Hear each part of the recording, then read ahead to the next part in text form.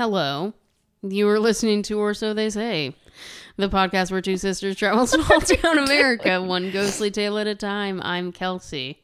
I am Megan. Isn't it nice to switch things up sometimes? Is it? Wow. So... that millennial pause coming in strong. What? Millennial pause? You haven't heard this? No. Gen Z just rips us up one side and down every the other, day I dude. hear something new about why I'm not good. Yeah, apparently we talk really slow and we have random pauses. Okay, I swear. We had a customer come in one time and she was ordering, it doesn't matter what she was ordering. Now I'm mindful of not talking. Jeez Louise. That sucks, doesn't it? It just makes you... Go on. Yes. Well, anyway, they think I'm funny at work. I work with children, but maybe they're laughing at me and not with me. I don't know. I'll have to figure it out next time I work. But a girl ordered, and basically she got a drink where we're like, do you want whipped cream and drizzle on that?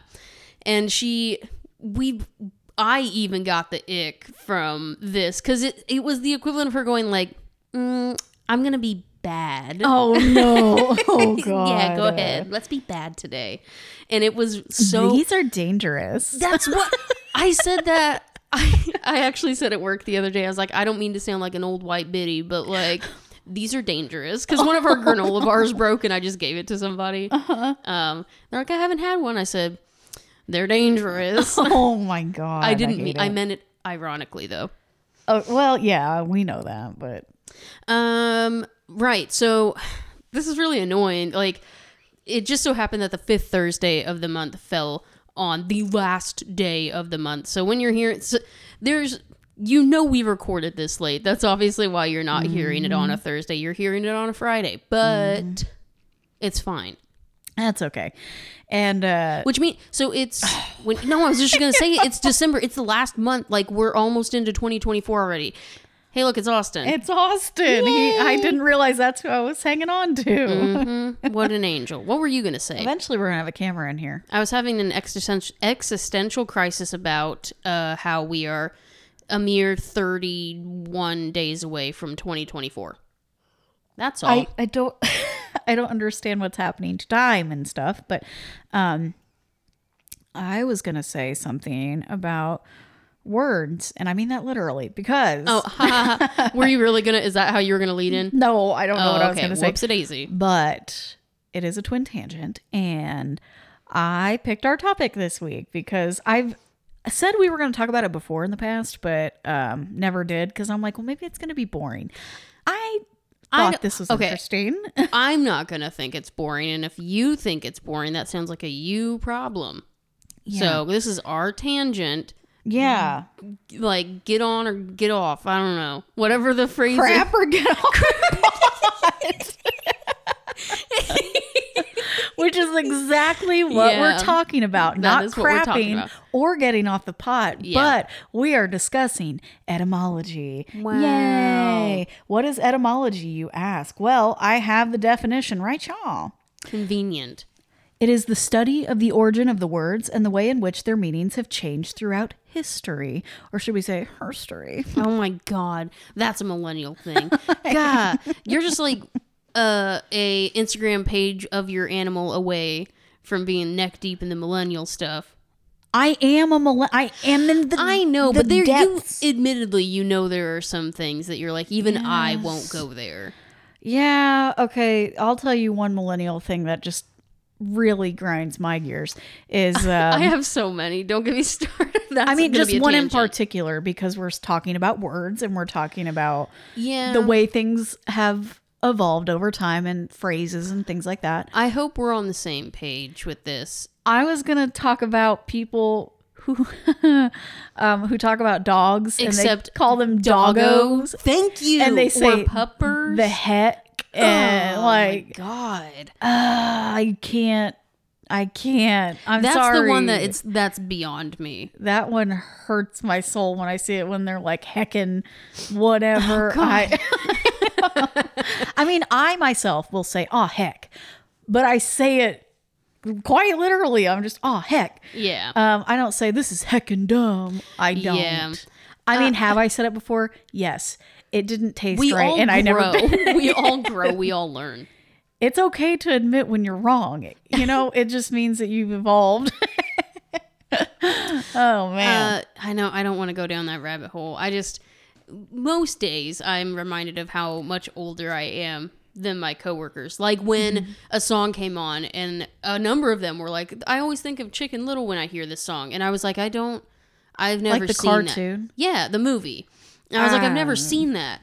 And they're like, how did you not see it? That was like a staple in our childhood. I was like, our childhood. Yeah. And I said, I'm pretty sure that movie came out in like 2007. And they're like, no, it's not that old. And I said, I was like, well, Old. yeah. So I looked and I was like, oh, you're right. I'm wrong. It was 2005. It was older than that. Tell me why. I was like, it's 2005. So yeah, I was 14 years old. It was like a little, beyond my time, past my time, whatever, however you want to phrase it. I was like, I felt too old for it. So I didn't watch it. And they just looked at me like it was the dumbest thing I'd ever said. I said, what? And tell me why. They said, I was 2. I was in high school when these people were 2. Mm-hmm. So yeah, that hurt. See, I'm on the other end. I work with a lot of older people. Now, okay, that's not true. It really has started like branching out, especially the floor that I work on. Mm-hmm. I would say there's people of all ages, but I do range on the younger side.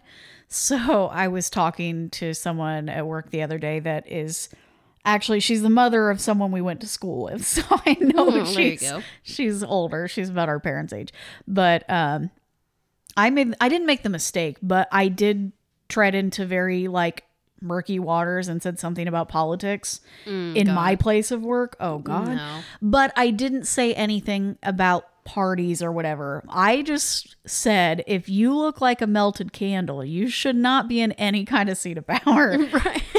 And I mentioned a couple people and it was for Mitch McConnell and Dianne Feinstein or Felstein. I can't remember her last name. The one who her eye was literally like drooping off her face. Yeah. She looks, actively melting. Mm-hmm. Yeah. So what did I hear someone describe it as? Gently alive. It's you should not be sitting in any kind of seat of power. And I said that at work and they think I'm the funniest thing anytime I say stuff. But there was one time I definitely caught them off guard and they went, oh no. I used the phrase, I hit that. I mentioned someone was mad about something and they complained about something. I said, it was probably some old biddy. And they said, a what? And I said, an old biddy and like the workplace. And then I realized I'm talking to the old biddies and they were like, And they didn't laugh. And I said, okay, that one fell short. Yeah, well, we'll get them next time. Oh, Lord. Yeah. I don't know. Oh, I know what it was about. I won't say it on here. But okay. Because it made the news. But oh, goodness gracious. Just local news. It wasn't anything crazy. Oh, well, yeah, I think I know what you're talking about, but that's okay. God, remember when I was on the news? I looked the worst, the absolute worst, in a tank top and a bandana. I never wear stuff like that because my big old arms. I was like, it's bacon day, and I like do baking and prep work at my job as well. Mm-hmm. And it was one of those days, and it was in the summer. I was like, it's hot. I'm gonna wear a tank top and a bandana because no one's gonna see me. Man, why does the news show up and they're like, does anyone want to interview about this? And I was the only one relevant. Mm-hmm. I said, oh, God. And it's me. I thought maybe they'd come back another time. She's like, oh, let me go grab my camera. I said, come again? So I had to go. I was like, I don't know how to fix this. And I just, God. Well, and then I got stopped later in the day and they're like, do you have a twin sister? And I said, yeah. And they go, man, I saw her on the news. I thought it was you for a second. And then my first thought, anytime there's someone on the news in our town, I said, arrested. What did she do? Yeah. They're like, oh, no. They just interviewed her. I was like, oh my God. What did they have to say about my opinions? Nothing. They agreed. Oh, wonderful. It was a girl my age. So okay. It was about, I mean, I don't care to say it. It was about student loans, like how, because student loan payments were kicking back in.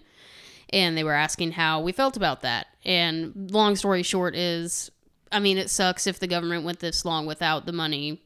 Clearly, it's not that pressing. Mm-hmm. And also that people our age, I feel like older generations feel like people younger than them are asking for handouts, and that's not true. We're just asking for things to be viable and obtainable. And I think that went over well with, because some of my customer base is older, they're coffee drinkers. And there's like a big name guy in town who comes in pretty regularly. And I was really afraid we were not on the same page. No, I know, because he's like well-to-do, you know? Yeah. And he told me he saw it. I went, oh? Because I didn't want to talk about it. Yeah. And he said that he has a friend who is a doctor who has finished his schooling or whatever. And he's like, he's got 6 figures in student loans to pay off. Yeah. He's like, it's outrageous. I said, yes, it is. I don't know what to say. I'm scared to speak further, but Is there a but? Yeah. And every now and then when he sees me, he's like, how are those student loans coming? And Still drowning. Actually, somehow I don't owe anything, but I'm not going to.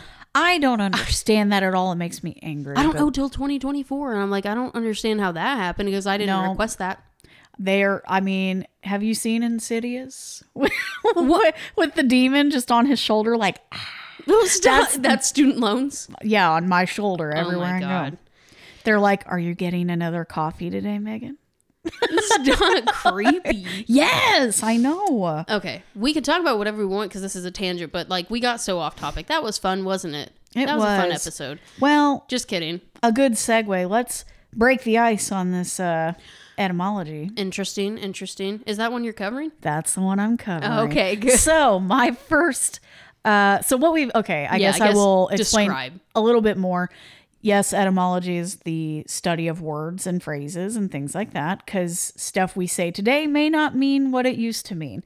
And I am a curious person, okay? When something happens, I want to know exactly why it happened. Sometimes I do that too, but sometimes to an annoying extent. Yeah. Like I will stop all conversation and all interaction to figure out what is happening, usually with movies and stuff, but it's a blessing and a curse because sometimes if I want to know about something, I'll get down a rabbit hole, and by the time I'm done, I'm not looking into the thing I originally wanted to look into. And I'm like, wait, this isn't even relevant. Gosh darn it. I have to like climb my way out and figure out where I got lost.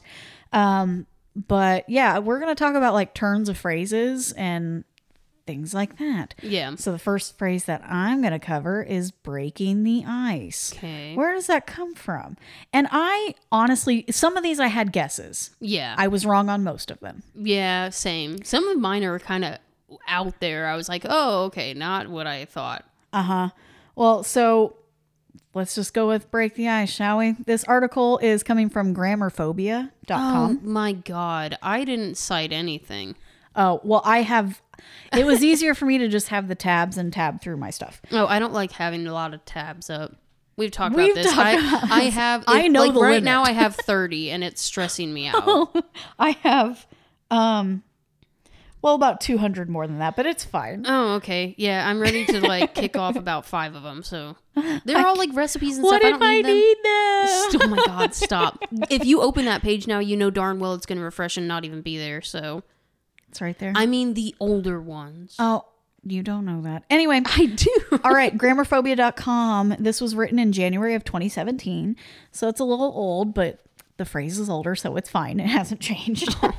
And it seems to be like an interview with somebody. I'm not really sure who, because it just immediately starts with question answer with no introduction. Well, it says it is brought to us by Patricia O'Connor and Stuart Kellerman. I just don't know who's doing the asking and the answering. Okay. All right. So the question is, how did break the ice come to mean get a conversation going? Mm-hmm. Does it have something to do with ice cubes and a drink at a cocktail party? That's a good guess. Yeah, I mean, yeah, that's true. I guess I just think of the game. Don't break the ice, which is the exact opposite. So it's irrelevant here. Well, as soon as I read that, like cocktail drinks or whatever, like putting ice out and handing the drinks out, I'm like, that makes sense. Yeah. That's not why. Okay. Well, there you go. No, this figurative use of the expression break the ice doesn't have anything to do with scotch on the rocks or any other drinks with ice cubes. Darn. It ultimately comes from breaking ice to clear the way for a vessel to get through a frozen waterway. It is very literal. However, the figurative sense apparently showed up in English more than a century before the expression was used literally. Oh. So It's weird. The break chicken and the egg. Yeah. Yeah. It is. So the Oxford English Dictionary says break the ice is an anglicized version of the medieval Latin expression scindere glacium, which Erasmus, oh my gosh. I don't know what his name is. Yeah. He added it in 1528 to his Adagia. It was a Greek and Latin adage that he collected from 1500 to his death in 1538. Ooh. So a good long time ago. Apparently. So Erasmus, I guess I'm saying his name so wrong, writing in Latin says the figurative meaning of scindere glacium is, quote, to open the way and be the first to carry out a task. Okay. I mean, so still somehow literal. Yeah. He says this sense is derived from sending a crewman of a boat ahead to break up the ice and open the way on a frozen river.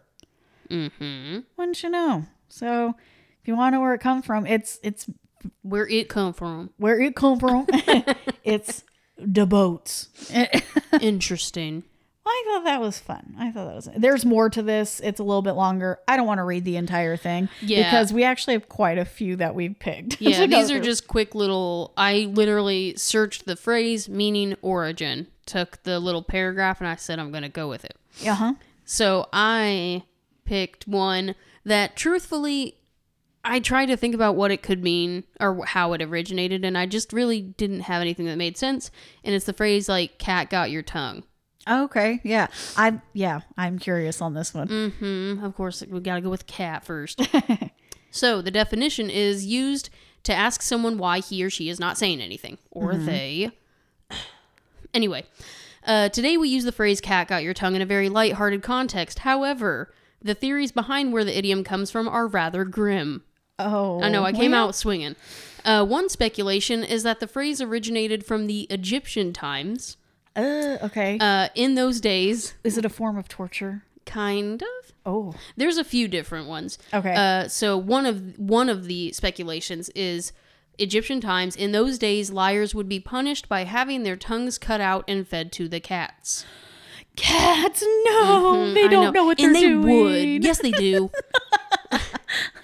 The idiom may also come from the Middle Ages. It was thought that if one ran into a witch, her black cat would steal his tongue, thus leaving him silent, unable to tell the story of seeing the witch. Oh, okay. All right. And you could see a witch being like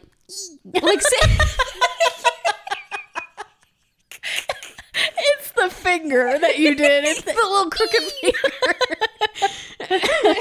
Oh my god. Anyway, I think that one's funny. I can't even see my eyes watering. The final theory is that it stems from when the English Navy used... They're all bad. Is when the English Navy used a special whip called the Cat of Nine Tails as punishment. The pain is said to have been so horrific that it left the wrongdoer silent for some time. Such dark origins for a phrase that we use in our everyday life. Yikes. All of them are bad. Look, I watched Outlander, and I watched Jamie get just slashed up with that cat and nine tails, and he does. I mean, yeah. So I mean, bad. So he sits catatonic near, and how off? Like then, how kind of gross does it sound to think the person that whipped him then goes, "Cat got your tongue." Yeah. Oh god. Like you can't speak. Does it hurt? I wonder if I rewatch it because that sounds like something that Captain Jack Randall would say. That one might be. They're all kind of gross. I like the witch one, but oh man. All right. Well, the next one that I'm gonna go with is biting the bullet. I've heard this one before, and I've read about it, but I think I have forgotten. Is it war times? Yeah. Okay. So I mean, it sounds silly to say that because, yeah, it's a bullet, but it actually has to do with, like, pain. Yes. I'm being vague because I don't want to give it away, but just go ahead. Okay, I will. It's mine, so. It's mine. Well, there's a little bit more to it that surprised me, which is why I'm covering it. Because I feel like this is ridiculous. I feel like I'm just an average person. And if I know something, I'm like, well, everyone else has to know it because I'm not that smart. Honestly, though. So I get excited when I learn something. Everyone's like, Yeah. Yes. So we'll talk about biting the bullet, even though I feel like a lot of people know this one. It is a metaphor which is used to describe a situation, often a debate, where one accepts an inevitable impending hardship or a hard to refute point. So just bite the bullet and do it. Just suck it up and do it. Yeah. Which is another one. Suck it up. I don't know. Literally everything. Yeah. Everything is some turn of phrase. Oh, and this is coming from Wikipedia. I didn't travel far for this one. Yeah. But that's okay. Sometimes Wikipedia is the best choice. I know I've got some Wikipedias on here. Anyway, so the phrase as bite on the bullet was first recorded by Rudyard Kipling in his 1891 novel, The Light That Failed. Mm-hmm. It has been suggested that it is derived historically from the practice of having a patient clench a bullet in their teeth as a way to cope with the pain of a surgical procedure without anesthesia. Yep. A bullet seems like a small thing, unless you're doing it long ways. Well, if you think about it too, like I think we're thinking little handgun bullets when... Yeah, they were probably more... Which, no, because when was Kipling? Like that had to be the early 1891. Yeah, I was going to say early 19 or before.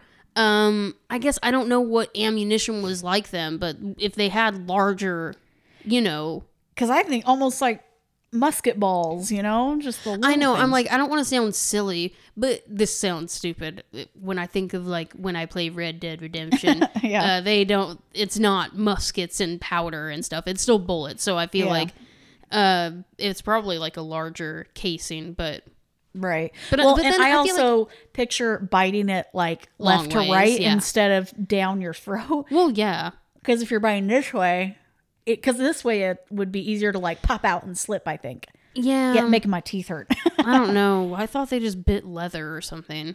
Well, I get that. It has been suggested that it's derived historically from the practice of having, I already read that, evidence for biting a bullet.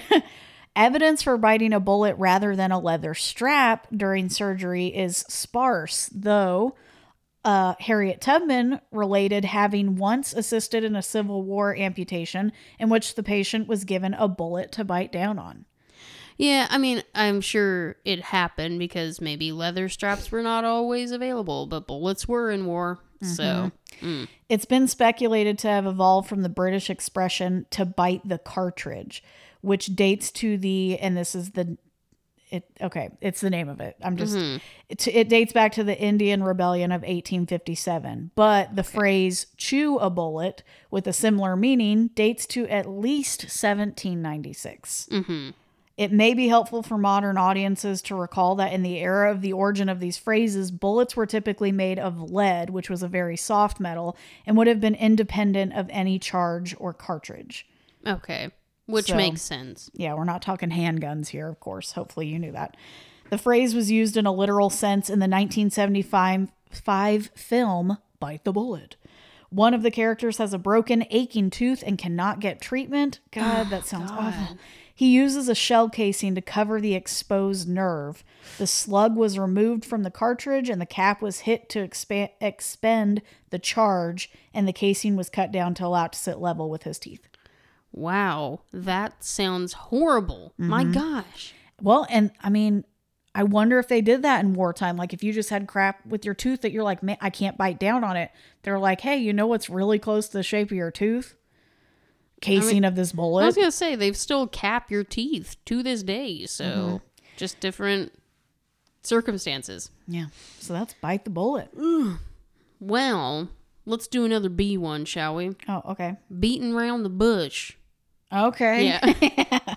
So, beating around the bush might sound like a strange idiom, but once you think about the meaning and history, it makes a lot of sense. So this one, I'm not going to lie, I spent a lot of time with this one because I'm like, make it make sense, because I'll be honest, it's still a little weird to me. It's still beating around the bush? Yes. Well, I don't know. I don't even know. Okay. Anyway, when someone beats around the bush, they aren't getting to the point of a conversation. Mm-hmm. So instead, they are talking around the issue or taking an indirect route to their point. Beat around the bush has been a part of the English language for a long time. Its earliest appearances is in a medieval poem found in, Generides of Romance in 7-line stanzas, I guess. A classic. I don't know. I don't know how to say that first word. By W. Aldous Wright. While this book was edited and published in the 1800s, the poem itself is from 1440s. Yikes, okay. Yeah, the line featuring the idiom reads, I'm not going to read it the way it's written because it is some Shakespearean nonsense. Okay. Some bite the bush and some birds, oh my God, some beat the bush and some the birds take, is the phrase, with a lot of unnecessary E's and Y's from the 1440s. Uh-huh. As you can see, beat around the bush was a hunting term. Okay. Clearly, from that phrase. Hunters would send people out into the forest to flush out the game from bushes and trees. Oh, not now, not yet. No. I didn't do it yet, I don't think.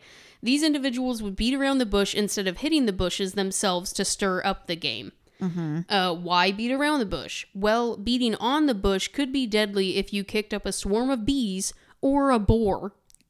Yeah, just kick up those that boar. boars. Mm-hmm. It's kind of similar to the meaning. Going straight to the point of the conversation can sometimes be dangerous.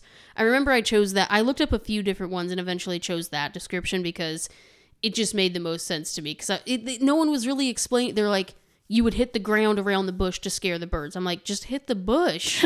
Like, Yeah. Exactly. Just get to the point. But it was for safety reasons, apparently. That makes sense. Yeah, so, but I don't want to sound stupid, but if you're startling birds out of a bush, would it also not startle other things? Yeah. That's why I'm like, Either way, you're startling or disturbing. disturbing. It seems like an odd one to me, but yeah, it's to, I almost did, I didn't do it, and I don't think you did it either. The one in the hand is worth... Oh, two in the hand's worth... Or one in the hand's worth two in the bush. Which again actually was about birds and stuff, and it was kind of the same concept, but I didn't cover it because it was just getting more confusing. Okay. So. Well, let's keep on the animal topic, shall we? Let's okay. see how many segues we can do. We'll find out. So the next phrase that I'm going to cover is crocodile tears. Yeah, okay. Mm-hmm. So it's an expression, and this is coming from azanimals.com. All right. Crocodile tears is an expression that usually means someone is being insincere. Crying crocodile tears means that person isn't actually sad or feeling the emotion that they're displaying, but are trying to use their emotion to other ends.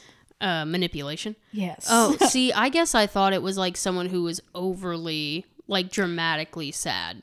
Well, okay, so it says parents of toddlers know that crocodile tears are a tool used by nearly every 2 to 5 year old on the planet. Manipulation. When they don't get their way, top manipulators. Crocodile tears are sure to flow. Okay, makes sense. All right.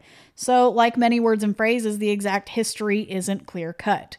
That's kind of what I found with almost every phrase. Yeah. Oh gosh, everything is like, here's 3 options. Mm-hmm. Yeah. Pick your ridiculous. Favorite. Which? Still, there are some things that history can tell us. The origins can be split into 2 categories. There's biological and linguistic. The biological origin, or the biological aspect of the phrase, makes a lot of sense. So when crocodiles have been out of the water for an extended period of time, they have a biological mechanism that triggers tear ducts to produce tears. Crocodiles actually cry. For what reason? This is done to make their prey feel bad. They're like, oh, okay, you're okay. You look so hungry and sad. Here you go. No, it's done to prevent their eyes from drying out, especially while being on land for so long. I figured it was something like that. Yeah, the lubrication helps them blink and see when they aren't in water. Additionally, there's some research that shows these tear ducts may be activated when the crocodiles are feeding. This looks creepy. What? So they can keep their eyes nice and lubricated to see what they're eating? I don't know. If a group of people that just watched their friend just get snapped up by a croc saw this, it makes sense that they would consider the crocodile to be crying. In the same way, the humans may cry when they have a big yawn or stretch. Crocodiles may cry when they're feeding. Oh, okay. Yeah, because my eyes water a lot when I yawn. No, I know I said yawn. I'm sorry. Immediately I yawned. I'm sorry. But my nose also runs. Is that weird? Yeah, if my I nose yawn, runs too. okay. Because I've said that before, and someone's like, "That I don't do that." Oh, I said, "Oh, okay, never mind." I mean, guess. what? All right. So here's the linguistic reason. The first widespread English usage of the phrase likely began around the 14th century during the Middle Ages. My. The people of the day believed that crocodiles who killed and ate humans would actually weep for their victims, despite continuing on with their meal anyway. Oh, okay. Still, we know that's fake now. Yeah, still despite becoming a popular English phrase in the 14th century, it may have roots that predate even that. Some reports have Plutarch, I probably said that wrong, the ancient philosopher and writer from the 1st century AD, using the phrase in his writings. My. He spoke Latin, however, and the phrase wasn't translated into English until much later. So, Right. and again, that goes on, and I'm not going to. I'm not going to go on. Oh, okay. Well, I thought there was only one more part, but it looks like it keeps going. He says the serpents slay men and they eat them weeping. And when they eat, they move the over jaw and not the neither jaw, and they have no tongue. It's like all this. Interesting. It's very, very old. Yeah. Anyway, that's crocodile tears. All right. Do you have any way to segue off that? I actually do. Shut the front door. So, because we're talking water, we're talking tears. There will not be crocodile tears if you are dumb enough to throw the baby out with the bathwater. Okay. There you go. I'm curious about this. Yeah, so the phrase is actually don't throw the baby out with the bathwater, which sounds so... And honestly, this is another one of those that I knew the origins of it, like a little bit anyway. Or we'll get I there. know nothing of it. Really? So, yeah, I've heard it. That's it. I can't tell you anything about it. I say origins. I know the practical reason from where the phrase came from, and it's gross. Okay. Okay, so the idiom "don't throw the baby out with the bathwater" is a warning not to get rid of something good or valuable along with something bad. Okay. I don't even know what like a good example would be. Like there was an example I saw that was like, your car, you got a flat tire and you're like, I'm sick of this car, I'm just gonna get rid of it. And they're like, well, don't. The car is fine. Yeah, don't throw the baby out with the bathwater. Like the car, it's still a good car. Just like you can fix the small things and keep it. My first thought, why did I do this? I was like, Storage Wars. What?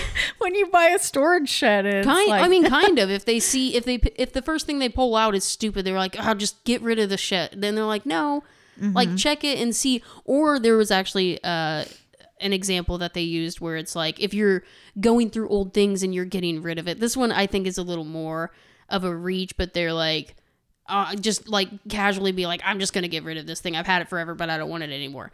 Fill in the blank with the phrase. Like it could still have some value to you. Like, yeah, just think about it for a minute. That just sounds like a hoarder to me. But anyway, so that's what it means. Be careful that when rejecting something bad, you don't make the mistake of throwing everything out, including something valuable. It is often used to warn people against making hasty decisions that they may regret later. It is thought to have originated in 16th century England. A lot of these are pretty old. Yeah. When people bathed infrequently and often shared the same bathwater. This doesn't ring any bells for you? A little bit, yeah. Yucky. People usually had a bath once a year in May. Excellent. After the long winter. And this is unfortunate for the babies. This is where it comes from. The water had to be carried to the home. Then the mother would have to boil it, and that would take hours. God. So they would fill the boiled water into the biggest beer barrel that they had. The father would bathe first, then any other grown men, then the women, and then the children in order of age. Oh. So when the that seems so backwards. No, I know, because if you think about it, you're like, dang, that's probably why babies died all the time. Like, do you know how much dirt and grime? And people, all they had to do back then was make babies. So like, geez Louise, you're number 13. Just take a nap. We'll see you later. When the baby's turn came, the water was black with the dirt accumulated over the winter by all the rest of the family. If someone were to accidentally throw the baby out with the bathwater, they would have lost a valuable life along with the dirty water. You don't say. Yeah, so it's literally from the idea that the water was so gross that you could lose the baby in the bathwater and toss it all out. And just forget, like, you miscounted kids. Listen, dysentery, cholera, consumption, anything could have got them. Mm-hmm. Who knows? Good Lord. I don't know if any of those were in the right time frame, but listen, I'm unlearned. History is not my strong suit. Oh, for God's sake. So it's kind of a funny one, but yeah, kind of on the nose. Is it funny though? Is it funny though? Okay, can you segue? Yes. All right, let's hear this sad attempt. If I can get the page to load, it just stopped. It blacked out on me. Okay, so speaking of skin. Stupid. Oh, I'm going to have to skip it because this page isn't loading and I'm getting really annoyed. Turn off the Wi-Fi. I did turn it off. Oh, okay. My Wi-Fi is not reliable. Try going back and forward. There we go. Speaking of skin. Yay. This is coming from digitalcultures.net. And I am discussing the phrase, which I was treading lightly. I was afraid to cover this one. But yeah. It's no skin off my back. That does sound scary. Seems like it may have some bad roots. Yeah. It doesn't. Yay. Okay. It does. Well, not like what you would think, because I immediately went to like slavery. I'll be honest. And I was like, oh, this is not going to be good. Mm-hmm. It's not great, but it's not that. So okay. There's that. And you may have also heard the phrase as no skin off my nose. Yeah, kind of. Okay. So this is an idiom that is used when somebody wants to express that it makes no difference to them what someone else does or thinks. So it's no skin off my back. If you do it, I don't care. Yeah. The expression can also relate to situations that have a negative outcome but don't affect the user. I was like, it's bad for you. It ain't bad for me. I just had a random thought of what would have been crazy is if we did these. So a lot of these are very old. But there are so many shorthand iterations of phrases like this today. Mm-hmm. Like, for some reason, the description that you read of this in particular reminds me of, like, today's version of it, I feel like would be, like, it'll buff. Yeah. Like, it'll work. It's like, there's a problem here, but you're like, it'll buff. It's fine. Yeah, there's so many phrases that mean the same thing. It just... That one's not quite the same.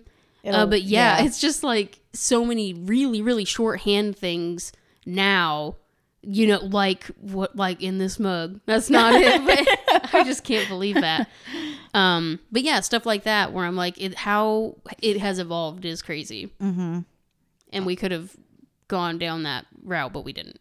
Yep. So what is the origin of no skin off my back?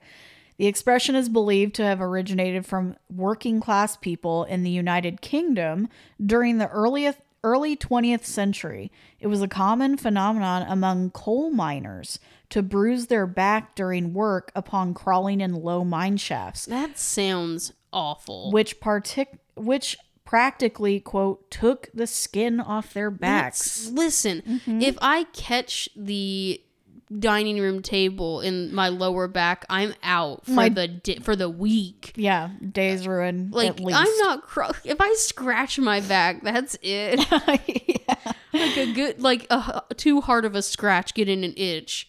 Like, how in the world? Oh my God, if I have to hyperextend, like bend under my desk to grab something, I pull a muscle.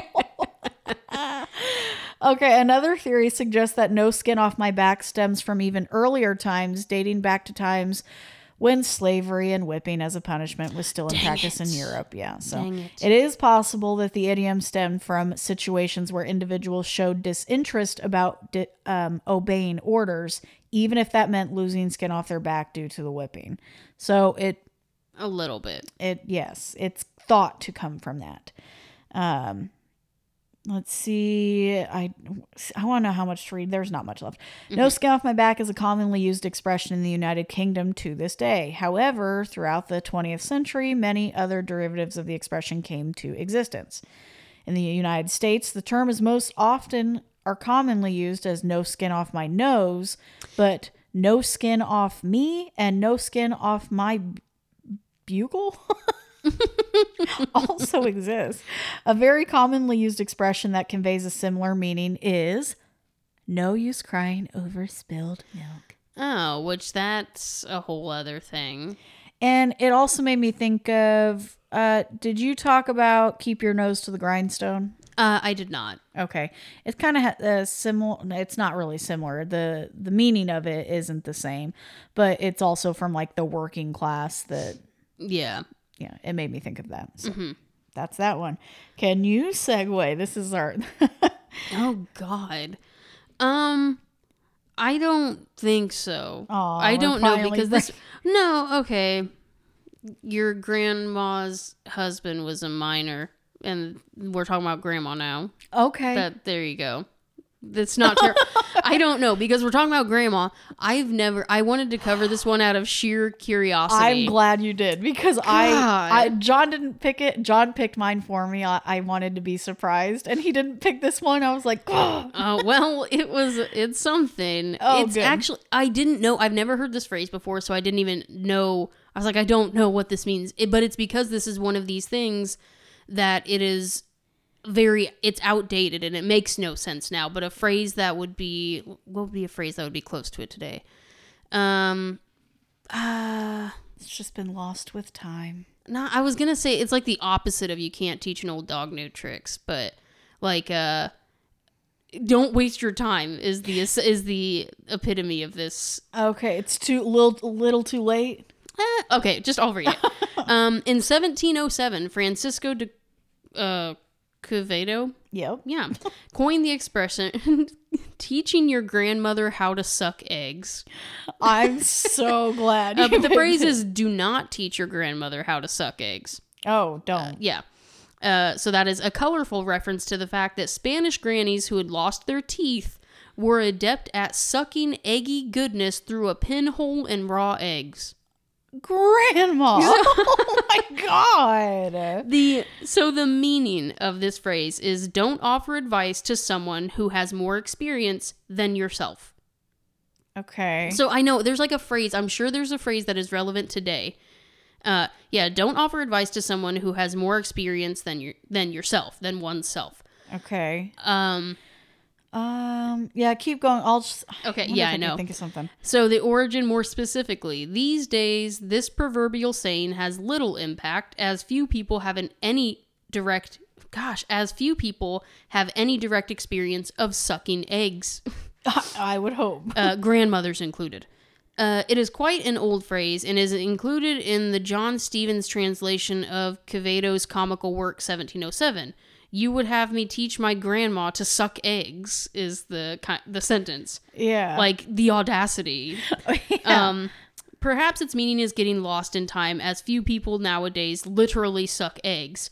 Many years ago, people would suck out the egg contents by piercing the egg at both ends and then sucking on one of the ends. Wouldn't it be better to just blow on it? But okay, you could reverse the procedure and blow out the contents also. It was such a commonplace procedure that to teach your grandma to suck eggs was like a child trying to teach a new... I think they wrote this wrong. Saying teaching your grandma to suck eggs was like a child trying to teach something to the grandmother who knew very well how to do that thing anyway. Yeah. The saying still survives despite the fine art dying out in our civilized and salmonella-free culture. Yeah. Our salmonella-fearing culture. Ah, yes. But yeah, it was like, so grandmothers, older people would lose their teeth. They would have no teeth, so you can't chew anymore. So instead of cooking the egg, like the softest, most malleable food you could think of beyond applesauce and pudding, they would just suck the egg out instead of cooking it and eating it because they had no teeth, so it was just easier.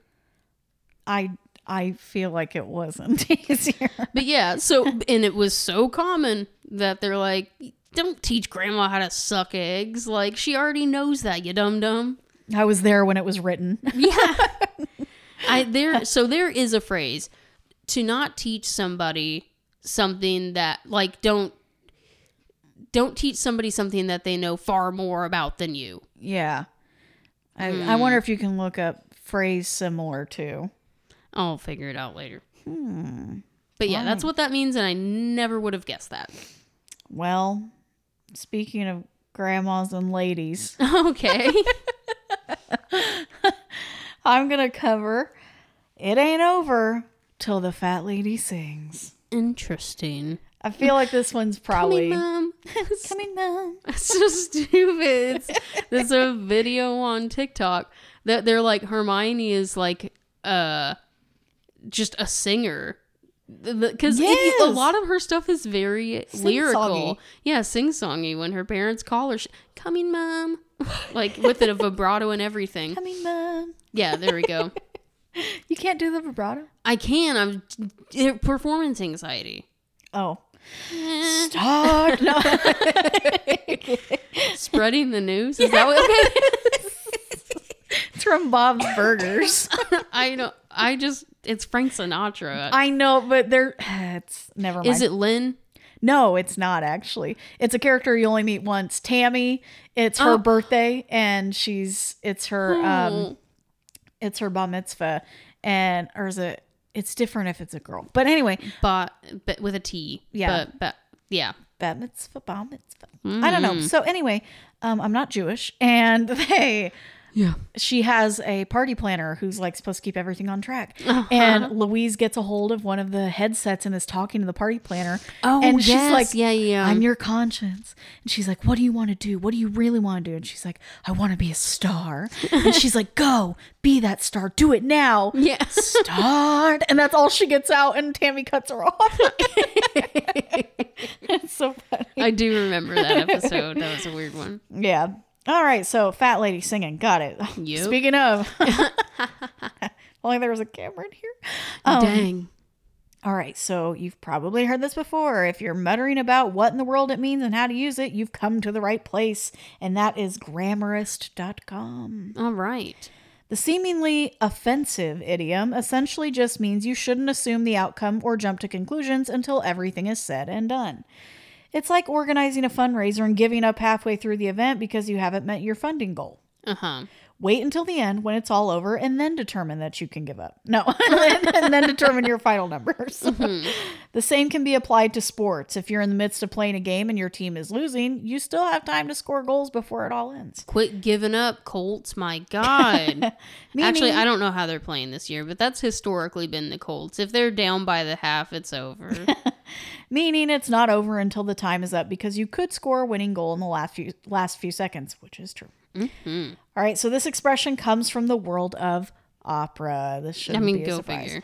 Most opera shows are long, including several singers, performers, and acts. But there's often a long, beautiful solo right at the end to conclude the show, and this was done by a large lady decked out in a gorgeous dress. That's how you knew the show was almost over, because the large lady was singing. I feel like so it's just really... large, fat, I don't know. Yeah, they're both weird. So it's very literal. Yes, I just burped. Sorry. Oh my God. The very original fat lady was the role of Brunhilde and in the oh my gosh. Do you know what it is? Yeah, it's the Valkyrie, right? Oh my gosh. I don't know. It's from the Götterdämmerung. Oh gosh. Which is German, and I said it wrong. Yeah. Götterdämmerung. I'm so annoyed. I can't remember. Ride of the Valkyries. Like it's Yes. Who is the... Does it start with an H? Does it say who the composer was? Yes, it was Richard Wagner. Oh, that's a W. Bruh. Well, whatever. Anyway, if there's an umlaut over the A, is it long or short? Frau, don't listen. Bro, I haven't taken German in so long.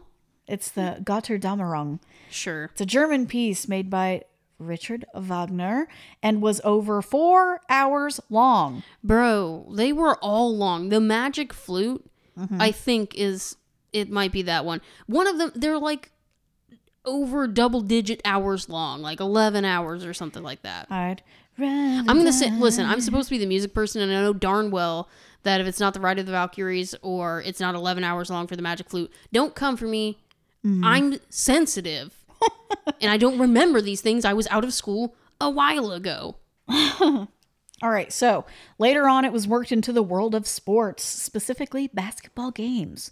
One of the first instances you can find is by Ralph Carpenter in the Dallas Morning News in 1976. Okay. The opera ain't over until the fat lady sings, it said. And then in 1978, Charles Rayford Smith, a sports information director, used it in some televised commentary.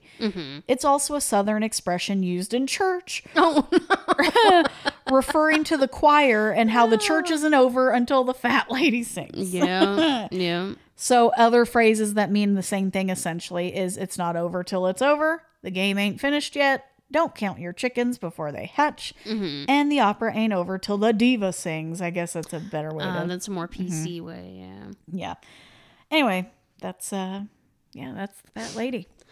So I think I'm kind of done trying to make a segue. I don't know how to make this one segue. I'm sorry. I think this one was on the list. One of them I did go off script and because I went down a rabbit hole with this one. And it's just simply the phrase to knock on wood. Okay. All right. So this one may date back to ancient pagan times. All right. I feel like this one... So I realize I don't have a description of this one for some reason, but I feel like anyone with a pulse probably knows what to knock on wood means. It's for good luck. Like, knock on wood for luck. But why? When people believed spirits lived in trees, and touching or knocking on the tree would protect them from bad luck. Okay. But also, Psychic Library, which I guess is a source, says knocking on the wood was also seen as a thank you gesture to the gods for bringing blessings and good luck. And in Irish folklore, touching trees was a way of thanking leprechauns for good luck. All right. So really, it's very like rooted in like pagan traditions, yeah. Oh. Or just Dum. I know that's copyright. Witchcraft. You can't do that. So yeah, it's the.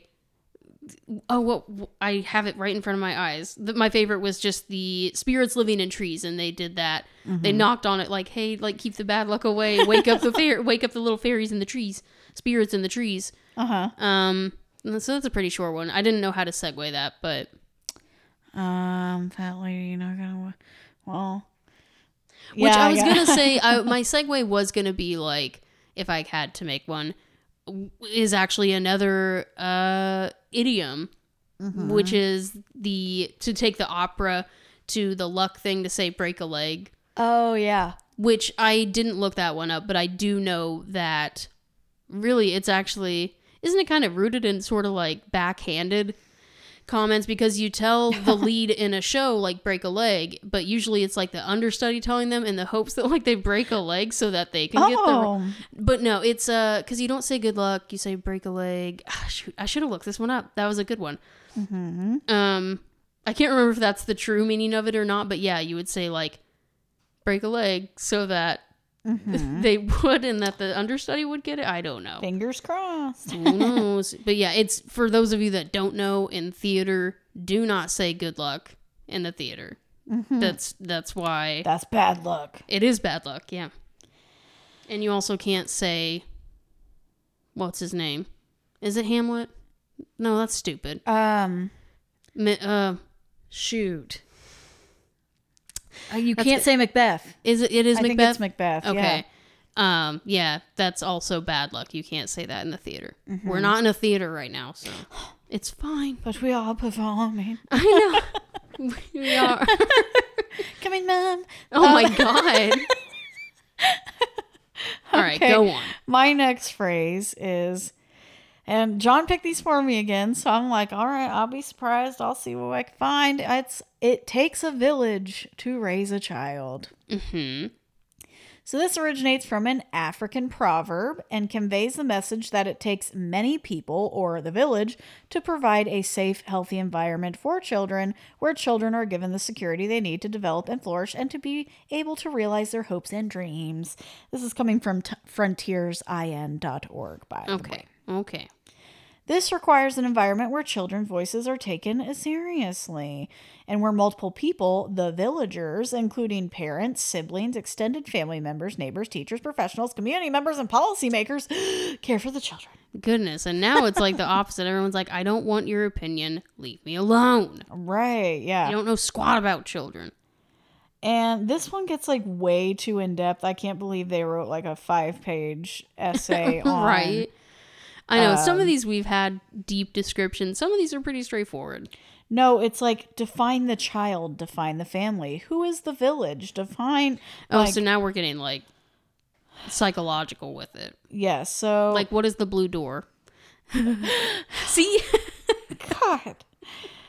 All right. The connections within the village approach are important, but how these connections might confer protection or buffer the impact of adversity is not always clear. They're so freaking... I want to just, like, reword their stuff. Mm-hmm. Jeez, Louise and crackers. How can I make this summed up? I'm sorry. No, I thought it was interesting, and then it just kept going. I was like, right. Mm-hmm. And also I had 10 of these to remember, and I forgot that this one was very dry. Oh, that's okay. We all gotta have some dry ones. I think my knock on wood, haha, no pun intended, was dry. So we said it came from the African proverb, blah blah blah. Let me see if I can find a different article, honestly. Oh, okay. We need an entire community. Yes, we know. Which, I guess, so... What is the... So wait, what's the actual definition of it? I realize... It takes a village to raise a child. Yeah, I know what it is, but... It means that just help one another. If it's a phrase that we are going to say, write, and repeat as a modern society, let's live it to fullest extent. Is this what this says? So okay. The exact origin of the phrase is unknown, except some believe it comes from the African proverb, which I said. Right. African cultures and some believe it come from the Native Americans, both very communal societies. The feeling that a village must help in raising children is more about the values. So it's like, you can't be, and here's another turn of phrase, can't be a jack of all trades. So, which that was on the list, but I didn't cover. And that's why we have teachers, and that's why we have doctors, and we have, all these different people in all these different professions. So it makes sense. They teach life lessons and responsibility. Different people in the village must share their knowledge. And not only about helicopter parents getting help from the village. That was the chair. Oh, sorry. So the child grows up and is raised around the values, morals of the entire village, not just what's going on in the home. Okay. So don't shelter your child. I guess. Yes, it's important that we share our tips with everybody, blah, blah, blah. It goes on. I just picked this at random, so. No, that's fine. And then people get really deep in this. My God, let's pick how to pick your village. No, thank you. Sorry, John, that was a boring one. See, I handpicked all mine, so if they're dry, whoops a daisy. Mm-hmm. This one I did go off script for only because it was in the same, forum or whatever that I found the knock on wood. Because it was idioms, but also it was superstitious stuff. Okay. So this one is saying, God bless you when sneezing. Yeah. Okay. Sorry, I only laughed. I laughed because I saw a video where it's like, what can you say, non-denominational, non-religious? Quit it. That's when instead of saying God bless you, what can you say when somebody sneezes? So it's like, achoo, get it together, Karen. Yeah. But so this one is not as much of an idiom as it is maybe superstition. I don't know, but it does. It's like, why, even if you're not religious, it's like a knee-jerk reaction to say bless you when somebody sneezes. And why? Is, why? Yeah. So apparently this wasn't something that came about for the sake of being polite. Oh, okay. Even though many cultures have believed for thousands of years that sneezes expelled evil spirits, which is funny because I say sometimes when people sneeze, I say, get the spirits out. But even though... Depending on how violent. Yeah. Or get the demons out. That's what I say if it's like a really... Okay. Hold on. Let me finish this first. Lots of cultures believed it's to get evil spirits out. It is said that in the 6th century AD, a fatal plague was spreading through Italy. After severe chronic sneezing, death often quickly followed.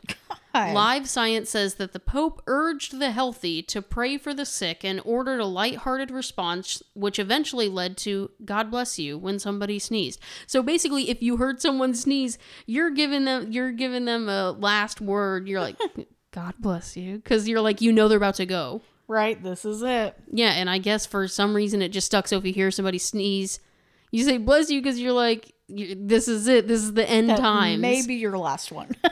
And some people really are trying to get past, present, and future demons out when they sneeze. Namely, namely just white cishet men. Oh my God. For what? Like over the age of 25. But it starts young. Start them young. Because there was a regular, I don't want to like hint at who it is at all. Oh God. I love this person. They're great. But my God, like it was, I don't know, the other day, which that's a Midwest the other day. So who knows when it actually happened. It was early in the morning and there was maybe like 3 people out in the lobby and we're all just minding our own business. And tell me why just like across, like it was, I swear to God, I thought someone got hurt. Like someone was screaming.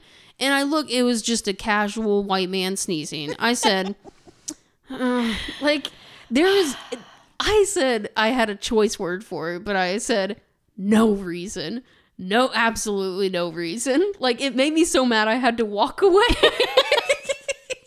I married a white man who sneezes like he's just knocking on death's door. No, his aren't loud. They're just never ending. Yes. No, he can get into it and he does like the fist pump when he sneezes. Oh my God. But when I say it knocked that man out of his chair, like he was I think he was already standing up, but I like to think he sneezed so hard he knocked himself out of his chair. And I said, there's not one reason in this world that you should be sneezing that loud and that you're not trying to impress anybody. Like there was nobody in the lobby. Who are you trying to scare? It's just too much. Please be mindful of your sneezes because the louder you sneeze, you're not going to get more bless yous. You're going to get it together. Quit being so selfish, so self-centered. Well, how are we doing on time? I feel like we can't get through all of these. I mean, we're getting there, but we also had a little segue in the beginning. Oh, shoot, because I still have a few. Ah! Oh, yes. Oh, we're fine. Okay, we're fine. You can scroll through and pick a favorite if you like. Yeah, let's do like 2. Yeah, how many do I have? My gosh, 1, 2, 3, 4, 4. Yeah, shoot. Let's breeze through. Let's see where we go. Okay, the next one. Keep your eyes peeled. Ew, yeah, gross. Okay, this one is really short, thank goodness. Some think that keep your eyes peeled is a reference. This is coming from bookbrowse.com. Some think that keep your eyes peeled is a reference to certain fruits or vegetables that improve if peeled, i.e. oranges. Perhaps more likely the reference is not... Okay, and keep your eyes peeled means like be alert, keep your eyes out. I almost said keep your eyes peeled. You know, just be on the lookout. Pay close vigilant. attention. Yes. Be alert. Yeah. All right. So perhaps more likely the reference is not so much to peeling back fruit as figuratively keeping alert by peeling back the eyelid so that the vision is unimpeded. Unpeded. This seems a likely option given that an alternate of the expression is to keep your eyes skinned. Another possibility is that the expression comes from the early days of the British police. In 1829, Home Secretary Sir Robert Peel established the Metropolitan Police Force in London, the first professional police force. Look at that. Before long, the policemen had picked up the nicknames Peelers and Bobbies for the unpopular fact that they reported directly to Peel at the Home Office. Bobbies lives on to this day as a friendly nickname for the police in England. Okay. Peelers is not used, but may have left its marks in the expression to keep your eyes peeled as per their founder's instructions. Wow. Crazy. Now you know. Keep them skinned. keep your eyes skinned. So this one, I'm afraid this one is dry, so I'm just going to read it and we'll see where it takes us. If you can't beat them, join them. Oh. But I'm saying okay. if you can't beat them, join them. Uh-huh. So, if you can't beat them, or, as it's also known, if you can't lick them, join them. Lick like a like a swing? I don't know. Maybe. I guess. I just was like, why would I lick somebody? Oh, God. There's an old political adage which says if you can't lick 'em, join 'em, wrote Quentin Reynolds in The Wounded Don't Cry. Random House Dictionary of Popular Proverbs and Sayings by George Y. Tittleman. Whatever. William... it's just a lot of, they reference a lot, and I'm like, I don't do that anyway, because it's like page 159 of this art. I don't care. Yeah. William Sapphire calls it a frequent bit of advice, origin obscure, given in areas dominated by one party. The phrase, akin to the Scottish proverb, better bend than break, carries no connotation of surrender. Okay. It is used to indicate that the way to take over the opposition's strength is to adapt their positions and platform. All right. So, I mean, I guess they're saying here, maybe from an old Scottish saying, but... Uh-huh. And it was a political adage. So basically, I mean, it just means don't... Yeah, it's not surrendering. It's not giving up. I feel like it kind of gives off the vibe now of like, just go with the flow. Just when in Rome, all of these other idioms. Yeah. But it actually means like to give you the upper hand, like when in Rome. To give you the upper hand. I feel like our entire language is nothing but, the more I look into this, I'm just like, oh my God. Yeah. Yeah. So that's, I mean, not as, it's not like actually beating people. It's beating people at their own game kind of thing. Yeah. So mine is also political. My next one is loose lips sink ships. I love that Fall Out Boy song. I know. I've got like 2 Fall Out Boy songs in mind. I've got another one later. So it's an American English idiom meaning beware of unguarded talk. So careful what you say around people and blah, blah, blah. Right. The phrase originated on propaganda posters during World War II. Here is a propaganda poster. That says loose leaps. Yeah. Loose lips sink ships. Might sink ships. Oh. It does say might it was on it. not, it was a warning. It was a threat. That was the earliest version using that wording. It had loose lips might sink ships. This phrase was created by the War Advertising Council and used on posters by the United States Office of War Information. This type of poster was part of a general campaign to advise servicemen and other citizens to avoid careless talk that might undermine the war effort. Okay. Yeah, there were many similar such slogans, but loose lips sink ships remained in the American idiom for the remainder of the century and into the next, usually as an admonition to avoid careless talk in general. Yeah. So there's also a British equivalent that they use. I don't know why I forgot what I was saying. The British equivalent is careless talk costs lives. Yeah. Which. Okay. Yep.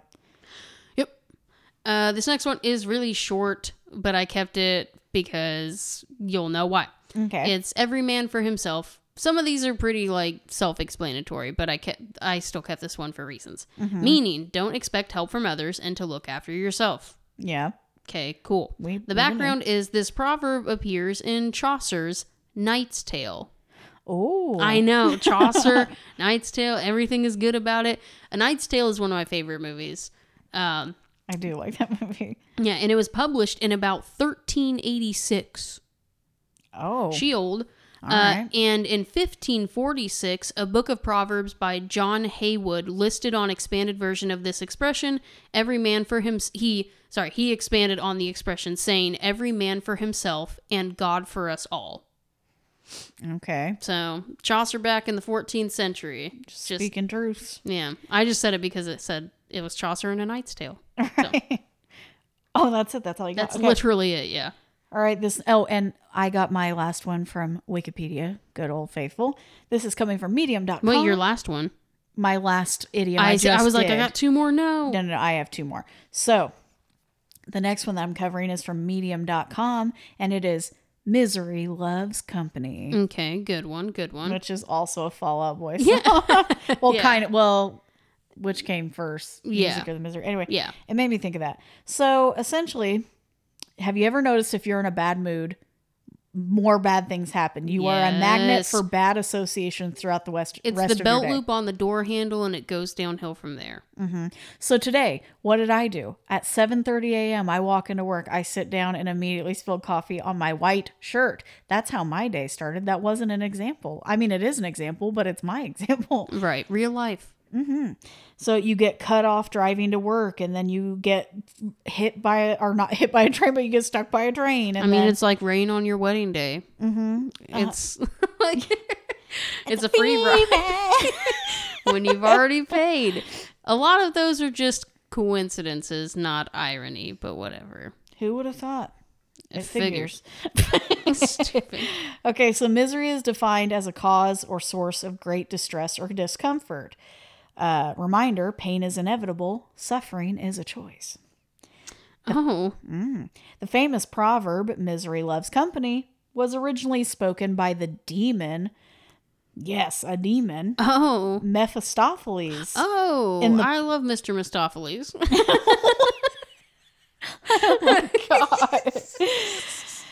Anyway, it was spoken by him in the play The Tragical History of Dr. Faustus by Christopher Marlowe in the 16th century, who said, Solomon miseris socios habusis Hibiscus. hibiscus T. Dolores, which roughly translates to, it is a comfort to the unfortunate to have had companions in woe. Okay, well, that's more artsy. Simplified, misery loves company. And the play depicts a man who was prepared to give up all hope by signing a pact with the devil in exchange for 24 years of living with his desires being fulfilled. And okay. The quote is from the lips of Mephistopheles, the devil's agent, in answer to the question about why Satan seeks to enlarge his kingdom. So why is Satan looking for more people? Because misery loves company. There you go. Or has, as they say, it is a comfort to the unfortunate to have had companions in woe. Dark, deep art. Artful. Wow. Okay, well, just a few more, folks. Hang in there. This one I was actually, I mean, it's not super exciting, but I was genuinely curious. It's flying by the seat of your pants. All right. Because yeah. this was mentioned, again, I don't think this was on the list, but it came up at work, and we had a moment, like, before we recorded this, obviously, this was like days ago. And I was like, it's really interesting that you brought that up and you're questioning it, because I got to talk about this. So I wanted to know. And flying by the seat of your pants means to do or take action without a plan, to go by feel, or to make decisions in the moment. This phrase dates from the early years of aviation, when airplanes had few navigational aids and flight control systems. The pilots relied greatly upon their own senses to gauge the plane's position. My gosh, so many P's. The plane's position. Anyway, the pilots relied greatly upon their own senses to gauge the plane's position, performance, and to find their way. They flew by experience, intuition, and feel, with the seat being the largest point of contact between the pilot and the plane. It was from the seat of his or her own pants that the pilot could feel how the airplane was reacting to his or her controls and how well the engine was operating. So it's kind of like when you're the one driving the car, like, I feel like you're more aware of, like, movement. Sorry, it's like pulling. Sorry about the bumping. Sorry about this. And the passengers are like, I don't know what you're talking. You can feel the wheel in your hands. You can feel what the road is doing underneath you by the seat of your pants. So it's very literal. But yeah, so it's when they did not have the technology. So going in blind like they did, they just had to use their butts to get from A to B. Yikes. All right, we're going to end it. I think I have the last one, yes? I have one more. Oh, okay. That's, I started. That's right. I do like the last one that I have, though. I thought it was interesting. All right. Well, my last one, I'm going with keep your chin up. Okay. Wait, I was going to say which one. Oh, my God. Oh, my God. The fat lady sang. Yeah, I'm using grammarist.com again. Okay. Keep your chin up means staying cheerful and optimistic during hard times or when life just keeps knocking you down. Which, misery. Yeah, We just spoke about it. Yes. If a friend is going through a rough patch, lean in and say, keep your chin up. Better days are coming. Oh, my gosh. I want to start singing that Happy days are here again. Is that? Happy days See? are here Again. I Yep. don't know why I would all offer. know. Idioms like keep your chin up are figurative sayings and affirmations, but this one sits close to its literal meaning. Okay. The image of physically holding your chin high symbolizes strength and resilience. True. Yes. As soon as you said it, I was like, I see where this is going. Very regal. To keep your chin up means to stay hopeful and not let a challenging situation bring you down. It's a heartening reminder that tough times don't last forever, but tough people do. Oh, there we go. Yeah. Nowadays, you might also encounter a shortened version, chin up, in common usage. The origin of the expression, keep your chin up, is distinctly American. Oh, okay. And it emerged sometime during the late 1800s to the early 1900s. The phrase conveys the message, quote, hold your head high and remain optimistic, even in difficult times. Meanwhile, the UK has its own idiom from the Victorian era, keep a stiff upper lip. I like that one. An early printed use of keep your chin up can be found in the Pennsylvania newspaper named The Evening Democrat. An excerpt from the 1900s reads, quote, keep your chin up. Don't take your troubles to bed with you. Hang them on a chair with your trousers or drop them in a glass of water with your teeth. I said with your Alka-Seltzer? We are different people. Yeah, we are not the same. And that concludes my portion. And Kelsey's going to see us out with... Yeah, with an arm and a leg. Oh, okay. Yeah, things costing an arm and a leg. Oh, well. Well, it's usually, I think the phrase is just an arm and a leg. Yeah. But whatever. The term an arm and a leg means very expensive. Uh-huh. Yes? I lost a nail. Oh, okay. I have press-ons, you guys. I'm cheap, and I've just realized I've lost a nail at Oh, some Lord. point. Well, it means it's very expensive. It is usually seen in the phrase, it costs an arm and a leg. Yeah, like getting your nails done, which is why I bought $7 press-ons. Because it costs an arm and a leg. So, this idiom originates from the Irish halfpenny coins in the 17th century. I talked about half pennies before. Have you? Maybe not in this podcast, but I did. I remember watching a movie and I saw that gas was like 62.5 cents or like 60.5 cents. And I said, okay, what happens if it ends up that they owe a half a cent? Like, when did they make half pennies? It was a whole conversation. 17th century. Yeah, it was, I think with Mim and Dad, I had this conversation. Mm-hmm. So, on the 23rd of October, 1680, King Charles II patented Sir Thomas Armstrong and Colonel George Legge, I'm guessing, because it's Legge. Okay. Legge, to manufacture copper halfpennies for use in Ireland. These coins were later used by Irish immigrants to the American colonies. The phrase, it will cost you an arm and a leg, note the capital letters, are like A for arm and L for leg is capitalized, was an abbreviation of the patentees' names, if you recall, Thomas Armstrong and and George Legge. Oh. Yeah. So it's literally, I mean, this one seems the most accurate to me. Like, With the most pointed origin. yeah. Therefore, this term originally meant it will cost you a halfpenny. Over time, this evolved to an arm and a leg, referencing the two patentees, which people would have assumed meant a person's limbs, which is how the very expensive aspect developed. Yeah. There is another theory that this term originates from America after World War II. During the war, many servicemen lost arms and legs. Rough. Yeah. Therefore, for some, the price of war was an arm and a leg. Right. Of course, this was a high price for anyone to pay for anything. And I burped finally. Oh, man. And it soon came into common usage to mean expensive. And then there's two more competing theories. One more, this term is an amalgamation of I would give my right arm for something, and even if it takes a leg, which are ways of expressing a costly sacrifice to get something. Yeah. And the last one, the term an arm and a leg, originates from how this one I thought was interesting, originates from how portrait painting was priced. Paintings featuring just a head and shoulders were the cheapest. Larger full body paintings, i.e. those with arms and legs, were far more expensive. Detractors of this theory note that the term is far more recent than when portrait paintings were fashionable, though. So All right. the halfpenny one, probably. Yeah. Interesting. Yeah.